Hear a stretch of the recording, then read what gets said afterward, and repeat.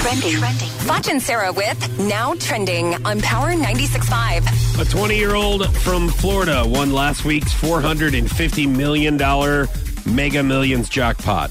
Now, I don't normally date younger men, but I think that this could be the exception. Stand in line because his social media just blew up. Really? Yeah. I'm pretty sure he can get anybody on Tinder now also. Oh, man.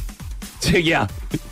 I got to get back on my Tinder. Maybe I already swiped right on him, and that would look good on me because I swiped right on him before he won the Mega Million. Isn't there a radius?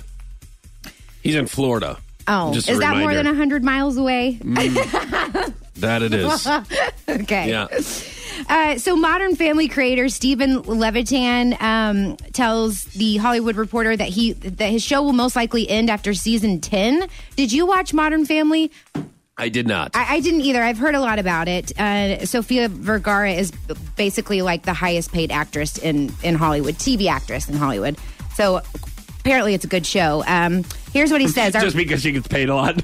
Well, yeah. It's a great joke. If it was a crappy show, they wouldn't pay her that much, you know? Yeah. So he says, our plan is to end it at 10. If we can leave with most of our audience wanting more, I think that's the right way to do it. Yeah, because then if you do a reunion show, or if people can't get work in 5 years, you go, hey, would you guys happen to like if we rebooted Modern Family? And everybody's like, please, reboot it. Yeah, so you end on a high note. Yeah, I mean, job security later on, just in case you don't get other work.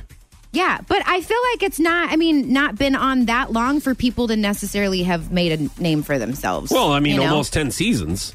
I know, a decade. I know, but it's still not. It's not to the Friends level. You know what I mean? Friends. That's because you've never seen it.